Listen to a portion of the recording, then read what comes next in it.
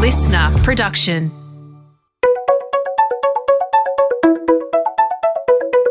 Hi, this is Paul McIntyre. Welcome to the MI3 Audio Edition. I've been a business journalist for 25 years covering the marketing, media, agency and tech sectors. In this series, we talk to industry leaders about the global and local developments that you need to be across this week. This audio edition is created in conjunction with partners as part of our Market Voice series. Well, there's just a little bit happening over at Paramount Australia New Zealand, aka Network 10, 10 Play and streaming service Paramount Plus. And it was all unveiled last week at Paramount's upfronts for 2023. Among last week's key announcements was the unveiling of ad-supported TV service Pluto, which globally has 50 million monthly users. And in Australia, we'll see the Paramount-owned service launch on 10 Play with a selection of Pluto TV fast channels. The mashup between subscription and ad-supported video services is getting super interesting and competitive, isn't it? And again, contrary to many earlier predictions about the imminent decline of ad-supported TV, the category is actually booming worldwide. But beyond Pluto TV Fast, Paramount announced a bunch of other new initiatives, including an e-commerce venture with Twitter called The Checkout and interactive advertising where viewers can choose the ads they watch. Equally, there's a bunch of new content initiatives, and Paramount has all but blown up the traditional launch of new content for the official rating season, which starts each February, with new formats that will launch this summer. Now, to talk us through the what and why of all this, we've got Paramount's Executive Vice President and Chief Content Officer, Bev McGarvey, and Chief Sales Officer, Rod Prosser. Welcome both. It's a week now since you've unveiled your 2023 plans. Let's go over a few of them and how it's gone down with the market. Bev, most interesting, I think, let's start with Pluto. For those that may not know what you mean by TV fast channels, what is it and why Pluto in this market? And it is, I think, ad-supported, right? And welcome, Bev. Thank you. Thanks for having us. Pluto TV is ad-supported. And what we mean by fast channels is effectively channels that you get over the internet. So they are curated like linear channels. So it could, for example, be a MasterChef channel or a channel of action TV or, property. So lots and lots of channels that are ad-supported, that are IP-based, but look more like a traditional channel. So you get served the content in a linear way. You can choose to watch it in a non-linear way, but they are curated in that fashion. And the great thing about them is that it obviously allows our advertisers and consumers to kind of find premium content in a premium environment, but it may be slightly harder to reach audiences because the channels there's lots of them, but individually each of the channels are slightly more niche. So there may be, food categories or car categories or any of those sorts of things. So I think it's really interesting. And in that BVOD space, it allows us just to expand our offering to consumers, but also, lots of businesses have fast channels, but Pluto particularly is a brand that exists all over the world. It already exists in 30 other markets. So not only is it fast channels, but it's fast channels with a really established infrastructure around it. Bev, there's something like 200 channels on Pluto in other parts of the world. How are you starting here on 10 Play, and what does the content look like? As you say, you're bundling into genres, is that right? It probably won't start with 200. I think that's a good aspiration, and I think most markets kind of do have treble-digit channels. It will be coming soon, and it will start with probably more groups of channels that are not as many as 100, but more than 20. That kind of number. And in terms of what the channels will actually be, we'll have more announcements on that coming soon. But what I would say is they are channels and channel groups that appeal to Aussie audiences, so that the content won't all be Australian, of course. The content will be both Australian and international, but it will be content that is curated here locally for Australian audiences. So content that we know Australian audiences want to see. So when you think of the type of, if you think about what audiences are heavily consuming at the minute, food categories are really good. People love their MasterChef and their food shows, dating, relationships, but also things like fishing and motoring and things that may not have a place at 7:30 on prime time or perhaps even a place on Paramount Plus, but there's a strong audience for them. So it will be those types of channels. And then there's also channels that come, we obviously have, and one of the great things that we can talk about a little bit later with Paramount Plus is that content pipeline. And that content pipeline, of course, brings us things like 1883, but it also gives us access to MacGyver and all of that fabulous CBS inventory and the legacy MTV and Nickelodeon content. So there's a massive range of things that we can do. Pluto's going to sit, or some of the Pluto fast channels are going to sit on 10 Play. Will there be in Australia at some point in the next 300 years Pluto TV as a standalone, or will it always be incorporated into the 10 Play offer? Well, what we will say is Pluto TV fast channels will launch on 10 Play, and then that's kind of the initial step into introducing Pluto TV into Australia. So it will, evolve over time, and we can talk to you more about that. It will. That initial launch on 10 Play is really just that initial step. Okay, and it's interesting. I think we were talking earlier, I think you said, and you'll correct me, that on some of these fast channels and these AVOD channels, is it that viewing time is actually longer on these versus some of the other alternatives? Is that right?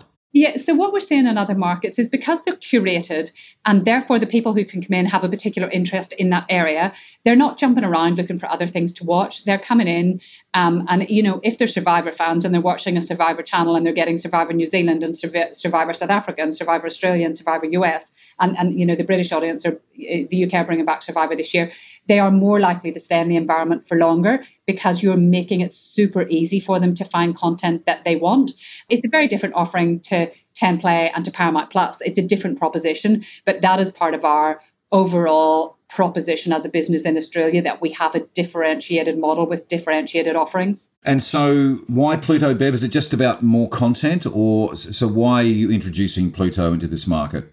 A range of reasons. I think the key thing is that we need to continue to scale and expand our content offering so that we can offer our clients more opportunities to efficiently reach their audience. That's the main reason. Okay. And I know you're not going to answer this, but I've got to try. What are your audience projections for the Pluto channels? I'm definitely not going to answer that. But Damn. I think what we see is we have good audiences across the board, across our other platforms. What I would say is we have an ecosystem that allows us to offer audiences that exist, for example, on one platform, the chance to move to another. So if you think you're watching the end of MasterChef and you have the opportunity to go and watch an entire channel of MasterChef content, moving those audiences across is better than doing it from, we're not doing it from a standing start. We're kind of got a head start. So I think, we've got, aspirations that will, like we did with Paramount Plus, it was a, very, very fast launch, that we would have big ambitions for Pluto. The timing's interesting too, right? I mean, I know we can't mention or shouldn't mention those other competitors, but there are some big streaming services that are coming and maybe introducing some ads. The arrival of Pluto, not just for your audiences, I guess it's a bit of a hedging strategy too, or am I just sort of barking up a tree that's sort of dead, Bev? Well, I would say Paramount Plus already has there's already opportunity for our clients to connect with audiences on Paramount Plus. So of course we've always got an eye on what the market is doing, and I think it's interesting, that those streaming services see value in advertising. That's obviously been our business model for a very long time. And it's not dead, right? That's what I find continually fascinating is the ad-funded TV model is not dead. Absolutely. In fact, it's expanding and changing and evolving. And, that's what we're doing. We're doing the same, kind of evolving and expanding. Speaking of advertising, Rod Prosser, you've got some thoughts. Thank you for having us. Yeah, I was just on the point around SVOD. I mean, the interesting thing, obviously we take ads around our football. However, the exciting thing for our sponsors of many of our great shows on 10 is that they also get the opportunity to really drive incremental reach, particularly when they're embedded in the show through integration. So you take MasterChef as an example, and Coles as a brand has, another opportunity to really extend the integration across onto another platform. Right. And I was going to say, just on Pluto, before we get to some other stuff that you've been up to, on Pluto, Rod, what's been the response so far in market to the Pluto offer? Has it got some interest? 100%. And look, I think the point I'd like to make is to really just echo what Bev had said, is that, advertisers are clearly looking for new ways to tap into incremental reach. And this gives us a whole bunch of other opportunities via stream of inventory to really allow them to get their messages out there. So the interest has been fairly high. And of course, advertisers, whilst always wanting mass reach, definitely look at environment buys too. So this also offers that. I just want to dart back to Bev for a second. Bev, in terms of the audience for Pluto's fast channels, will that bring in different and new audiences to 10 Play, or is it going to make your existing audiences stickier? I think it will do a bit of both. I think it will attract new audiences because the diversity of content will be broader. But I also think in certain genres where we already do really well, like in constructed reality and Australian reality, Australian drama, I think those audiences who are already in the 10Play environment will stay longer because they will simply have volumes more content to engage with. So I think it will help us with both new consumers and retention of those that we have. So 10, 15% increase in audience maybe? And what's the engagement time? Oh, we will find out. Ask us this time next year. Okay, I will. I've noted in my diary. We will get to some more conversation around content and content trends shortly with Bev, but Rod Prosser, we were sort of talking a little bit about advertising. You've been a little bit busy. There's a stack of new developments for advertisers that you'd come out with, I should say, in the upfronts. Let's run through some of the key ones. Interactive ads, you've got e-commerce, you've got sort of integrated content with the Ultimate Classroom. Just run us through some of the things that you've been doing, because you haven't been just sort of looking at television. No, and we've been sitting around idle. We do have a incredibly enthusiastic team back at Number 1 Saunders Street, madly creating and partnering to bring new product to the market. And, look, really, our digital strategy has always been about creating a marketing platform that delivers meaningful results for brands.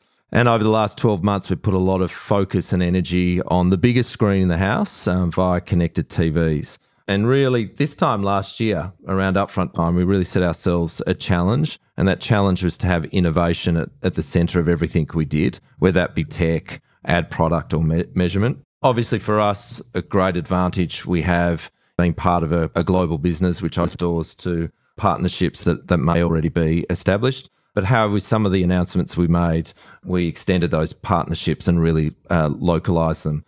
Obviously, if I can just jump into them, we may start with Twitter. We had an existing partnership with them. We announced and have been rolling out Twitter Amplify across this year. And then the latest, which is one that's quite exciting, and those that saw the upfront or attended would have seen we had some fun with it, and I was at the centre of that fun. Oh, I know, right? You were e-commerced. I was e-commerced with the checkout, which is the product, which essentially provides in real time a connection between the audiences and what they're seeing on TV and what's being spoken about on Twitter, and allows them to purchase that product or go into an environment where they can and interact with e-commerce to get the look, so to speak. Get the look, get Rod's look. Yes. And just out of interest. In that instance, just it's not exclusive to Rod's wardrobe. But I know you're not going to answer this one like Bev, but do you have a sense on what the take-up will be there? What sort of, take-up in terms of purchases will happen?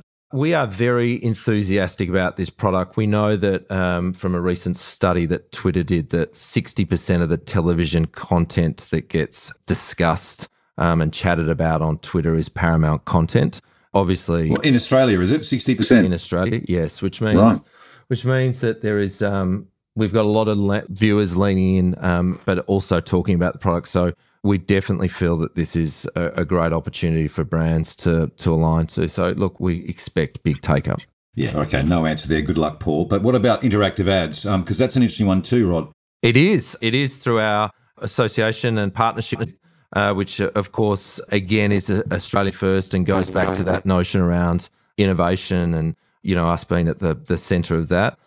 So Innovid Ad Selector is all around. I call it advertising on demand, which our viewers really have come to expect with the way they select their content. And effectively, this allows the viewers to select the ad or the journey they want to go on within an environment through the connected TV. So again, a really exciting product and one that's brand new.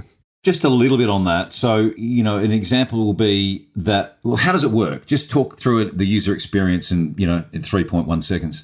Yeah, sure. So essentially the ad experience itself or the ad will surface. This is on connected TV, right? Exactly. Within the ad, there's the opportunity to select and it is most appropriate for you.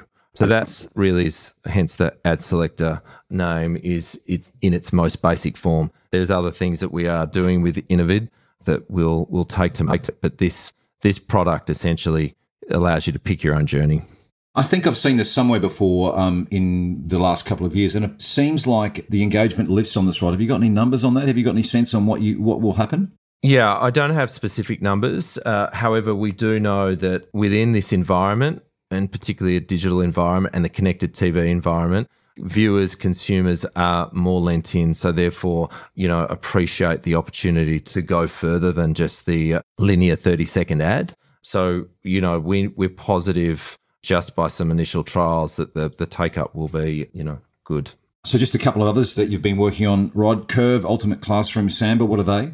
Yeah, look, let's talk about Samba TV. Mm-hmm. Samba TV's a global leader in a technology they call ACR, which is automated content recognition that's enabled in TV sets across the country. And it allows information, opted-in TV sets, that is, that then allows us to tap into information around what the viewer habits are, which then gets segmented up and we get to put an additional data overlay into our ads, which hopefully offers advertisers a way to talk in a much more addressable way to their audiences and equally provide, the incremental reach. So we are so excited about this partnership. Again, a first for this country, but really it's going to take audience targeting to the next level. Curve, but it's spelled with a K and an E. That is right. Super duper fancy. And this is a real product that dynamically shifts in real time, depending on location, the time, show, and other variables, which effectively allows as I said, in real time, dynamic ads to surface, which really means that you're capturing the right audience at the right time. And then, of course, which I'm not going to labour over through this, but there's a QR technology that will allow that will create a much more immersive experience for the advertiser. And if I can just finish on the Ultimate Classroom, this is really one we're so excited about. It's a brand-funded concept that we did for the Australian government. It's effectively a 4-part, 30-minute series, which has been broadcasted onto 10 and has now found its place on Paramount Plus, which will be a first for us in terms of brand-funded, extending onto our SVOD service. But it's all produced in-house by Michael Stanford and his team. So, we're thrilled, partnered with the Defence Force. Yeah, it's a great series and great content. And in fact, we're just looking to go to another series. A bit more on Curve, Rod. Could you just give us a bit more detail? Yeah, we're really excited about this. Curve is an interactive ad product which dynamically shifts in real time depending on audience location, the time, show, even product availability. It's a co-created product and it's a global first. It'll live and breathe on connected TVs and it really provides maximum optimization for brands and new pathways for audiences to engage and indeed shop.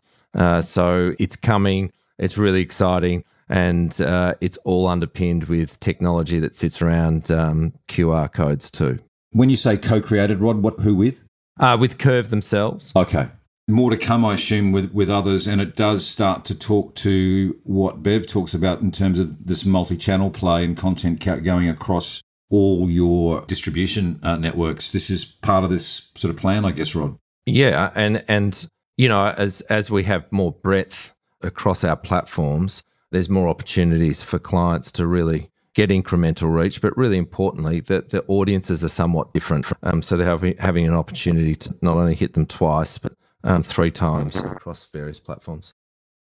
Now, so as you mentioned earlier, some of these initiatives are part of a global group like Paramount. So is there any learnings in some of those initiatives that you've seen offshore that we can talk to? And the ones that have been rolled out in other markets for Paramount, is there anything there that you can talk to? First off, in terms of the partnerships that are established, I think that's a real advantage, as I said, for us, because a lot of the heavy lifting's been done. Obviously, there's a lot of other things to consider when you move into a partnership, and we're quite fortunate that we have a business that's quite connected globally, and certainly from the ad sales front. So, from my point of view, I think what we've had to do is really create product and work with these partners to make it more meaningful for this market. So yes, there's a huge amount of learnings that come with an established relationship, but I think you'll find with most of these products that we've launched is that we've localized them, tweaked them slightly, and in fact, there's some new ones that hopefully will then pass on to our partners over in the US and right, go the other way. Well, we'll get to that maybe another time. Which of these initiatives, how have they gone down in the market, and what's got the most interest from agencies, from buyers, and from advertisers, Rod? Which ones are landing the most, or has got the intrigue, if you like? I'm not going to pick a favourite because I never do that. However... Can I? I will say, look, I'm going to go down the path. If I say one first, they're all being received really well. Why don't we start there? And yeah, look, I think the partnership that we've done with Samba TV is sort of groundbreaking because I really think it takes that, as I said, that audience measurement to the next level. But of course, this notion around ad experience being improved in a dynamic and digital world is absolutely coming to the forefront here with these products. So, the partnership with Innovid and Curve, advertisers are really interested on the basis that they know that they're going to get cut through. It doesn't disrupt the content that's being played or the great shows that we're broadcasting or delivering. So, we've definitely nailed it with those products.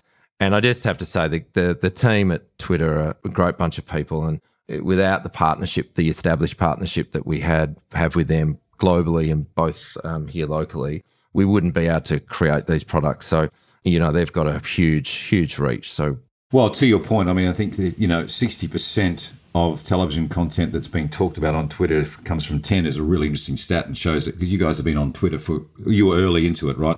I will say that I think the most intriguing is, and watch what happens with audience behavior, is the ad selector one. I think that's really interesting. I'm going to watch that one. But I'm also equally intrigued with Rod e-commerce Prosser with Twitter as well. So I'm going to be watching what happens there.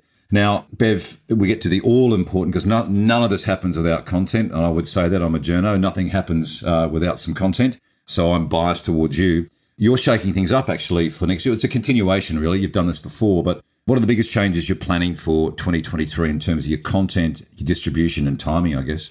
Probably the biggest thing in terms of, the linear primetime schedule is that we're actually starting in December, which is in fact 2022, of course. But we have for many years talked about having a 52-week schedule, and we've always had, really strong entertainment content in January for, long time now, many years. But the interesting thing for us is, of course, we have great results there. We have great results in January with our entertainment product.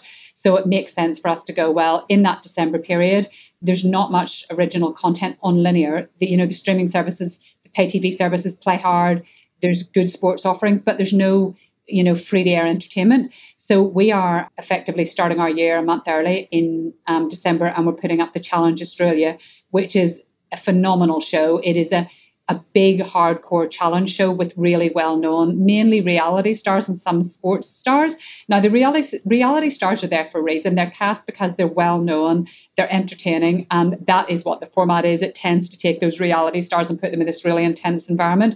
We actually shot it in a hub in Argentina, and free-to-air broadcasters within the Paramount Group globally all shot at a similar time. So there's a UK version, an Argentinian version, a US version, which is great because it allowed us to have the scale to have phenomenally big challenges that normally would be slightly beyond your reach with just one market. Just on that though, it requires quite a bit of planning, Bev. So how long ago were you working on that together globally? Probably a year ago it started. Yeah, right. Okay. Yeah, and we probably recce'd in June. We filmed after the US and before the UK. So we kind of all filmed in our winter period in Northern Hemisphere summer. So it does take a bit of planning, but the results are worth it because now we have the challenges are very, very big in scale. And then there'll be a world version, and that version will go on Paramount Plus next year. So that's really exciting. Now, moving into January, we are putting The Bachelors with an S, critical difference, in January. Now, the reason for that is we love I'm a Celebrity. It is, literally one of our favorite shows. It does well every year. Chris and Julia are fantastic. It's proper family viewing. It's family entertainment. And we're moving it back to Africa, and we're moving it back to a live show. So for the last number of years, for logistical obvious reasons, we have shot it in northern New South Wales, actually, and on a pre-recorded basis. And it's been great, and it's done really well, but we're super excited to get it back to Africa where we began it, and to get it back to a live format. We're actually moving it down the year a bit, and we're moving it down the year a bit because we believe in it so much, because obviously, we do well in January, but sets and use continue to increase across that Q1 period as people get back in the rhythm and you get close to Easter, etc. So we really believe there's growth in that show, which gives us an opportunity to do something different in January. And last year, we took a decision to really refresh The Bachelors. So we usually have one guy. This year we have 3. And it sounds like not that big a change, but it actually leads to quite an evolution in the show, because having 3 guys really puts the power in the hands of the female contestants. So they're not necessarily just waiting on a rose from one guy. They might decide that they want a rose from a different guy. It actually changes the show. We took it up to the Gold Coast. It looks great. It's really, it is authentically The Bachelor. We are looking for that happy ending. The way that we do, there's so many Bachelor love stories out there and so many Bachelor babies. Now we are looking for that. Mm-hmm. But on the way through, it is properly entertaining and dramatic and fun and interesting, and sometimes a bit emotional and poignant, and it's a great series. We've actually shot it already, so we think it's a fantastic opportunity to kind of, in that January period, to have that, tonally what you feel at that time of the year. It's summer. You're not going to watch the super intense shows in January. You have a different vibe. So we think The Bachelors will go really well in January, and again, the others tend to play with sport, which tend to be male skewed. So it's just, tactical kind of, moving here when they go there. And also it always does a phenomenal job for 10 Play. And it's really important for us. Those streaming audiences in that December, January period are critical. So they're probably the big scheduling moves. In terms of the new content, we have a range of new shows. The things that go well for us, there's obviously the much loved, the kind of legacy brands, the MasterChef, the I'm a Celebrity, the Survivors. And all those shows will be back, of course. And some, Survivors, Heroes versus Villains, it's back in Samoa. It'll be fantastic. Celebrity, I just talked about. MasterChef, we're doing a slightly shorter run, which is great, because that show, it does really well. It's really solid every year. We had a good year last year, especially towards the end of the run. But, the way we're seeing audiences in content, we think a slightly shorter run will work better for everybody. Also, we're creating a new MasterChef brand next year. We're doing Dessert Masters, which is exactly what you think it is. It's MasterChef for dessert. So it's all the, the beautiful... Or pudding, as they'd say in the UK. But... It is pudding, but not pudding as you and I would think. It is not, Right. It's not your grandmother's pudding. It's kind of pudding, Clyde pudding. So, and then we have the other thing, tonally, when you think about what audiences want to watch next year, obviously globally, there's a lot of uncertainty financially and many other things. And what we tend to see in that time is there's certain types of shows that work. And one of those shows is like kind of fun and funny. And we have a great lineup of comedy. We've got, the Cheap Seats and Have You Been Paying Attention? Gogglebox, I'm a Celebrity, I think it's comedy. We have Would I Lie to You coming back for a second series with Charlie Pickering. But we also have a brand new entertainment comedy called Taskmaster, which you might be familiar with from the UK, Paul. But it's massive in the UK. It actually plays all over the world. And I think the UK are in something like their 16th season. So we're introducing that next year with Tom Cashman as the Taskmaster's assistant and Tom Gleeson as the Taskmaster, which feels like a role he was born for. Correct. He really is. And we've got a great lineup of comedians. A couple of newcomers you might not quite have heard of, Nina Oyama, Daniela Walker, but also Julia Morris, Luke McGregor, Jimmy Reese. So it's a very interesting cast. And the interesting thing about this show is those contributors are in every episode for the first 10. You don't just change the guests every week. You get them for 10 weeks, which is great because you get a rhythm and chemistry. Lots of other things. We're doing, dogs. We have discovered rate very well for us. We're doing, after you kind of adopt the dog from the doghouse, which we all did during COVID, you might need to know how to look after them. There's a big hit show in the UK called Dogs Behaving Badly. So we're making that show. We're doing 2 original new dramas on 10 next year. North Shore, which is the thriller by Mike Bullen, who wrote Cold Feet, and also Paper Dolls, which is set in a fictionalized reality world. It's about a girl band. And, all of us kind of grew up with that vision of seeing, those contestants for big singing shows queued around the block.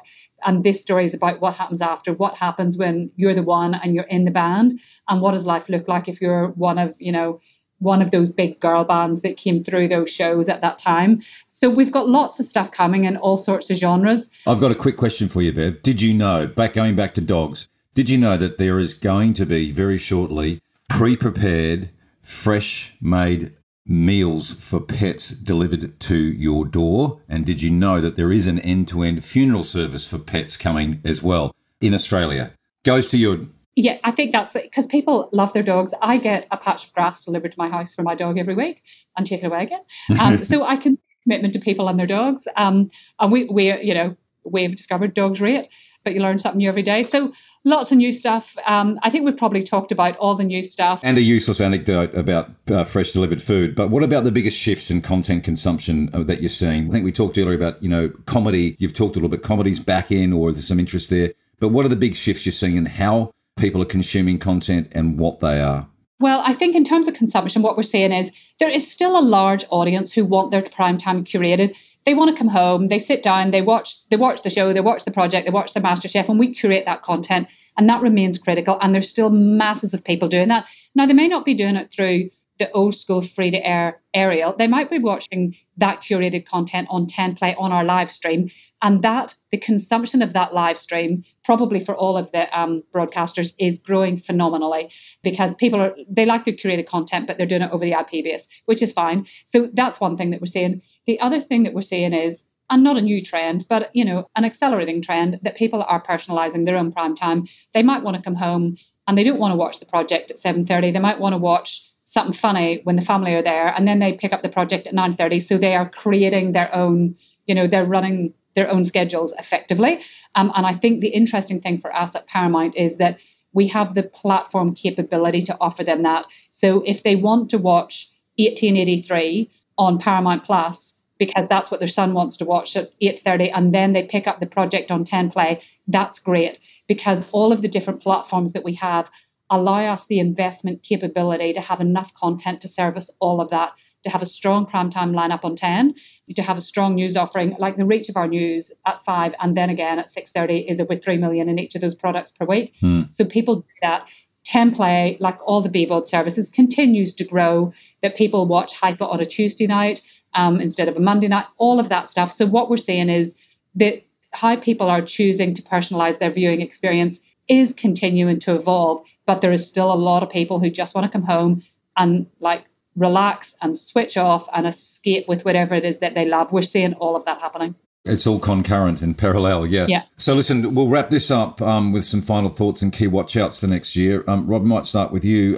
Watch-outs and what's on the radar? What are you kind of top of pops for you in terms of for 2023? Well, I'll finish where I started. Definitely for us, innovation in our ad product and digital roadmap will continue. So expect some more significant announcements from us in that space. Like anything, we still have to be very conscious of what's going on in the market. We've had a great run across the back quarter, but audiences are shifting and moving around. So we just got to make sure that we're there with the brands so they can capitalize on those audiences. So that'll be a big focus for us.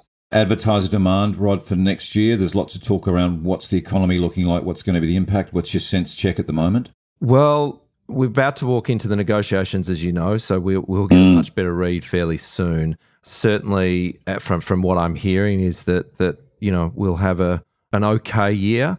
I think the years that we saw across post-COVID with such incredible growth may not be there, but certainly from a digital point of view, we expect that increased growth into BVOD will continue.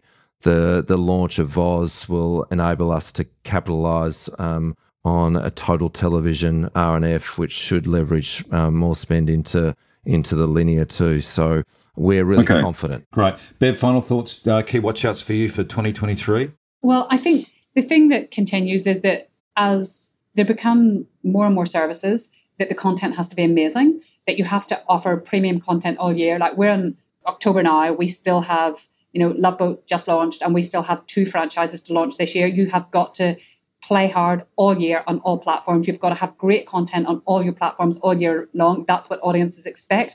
The great thing for us is that we have that content pipeline, great local content, great pipeline of international content. And then, of course, just to Rod's point, to get that content in front of our audiences and advertisers in a way that makes sense for them and that continues to evolve with contemporary ad tech. I think they're probably our key things. Great content pipeline, and contemporary ad tech to get it in front of them. Bev McGarvey and Rod, Buy My Kit, e-commerce prosser. Great to talk. Look forward to all the stuff that's going to happen in the new year, and I'll be checking Twitter out in the checkout. Thanks for joining. Look forward to it. Thanks, Paul. Thank you. This MI3 audio edition was presented by Paul McIntyre. That's moi. Producer Nick Slater. Music by Matt Dwyer. For more episodes, go to listener.com or download the Listener app and search MI3 Audio Edition to listen for free. Listener.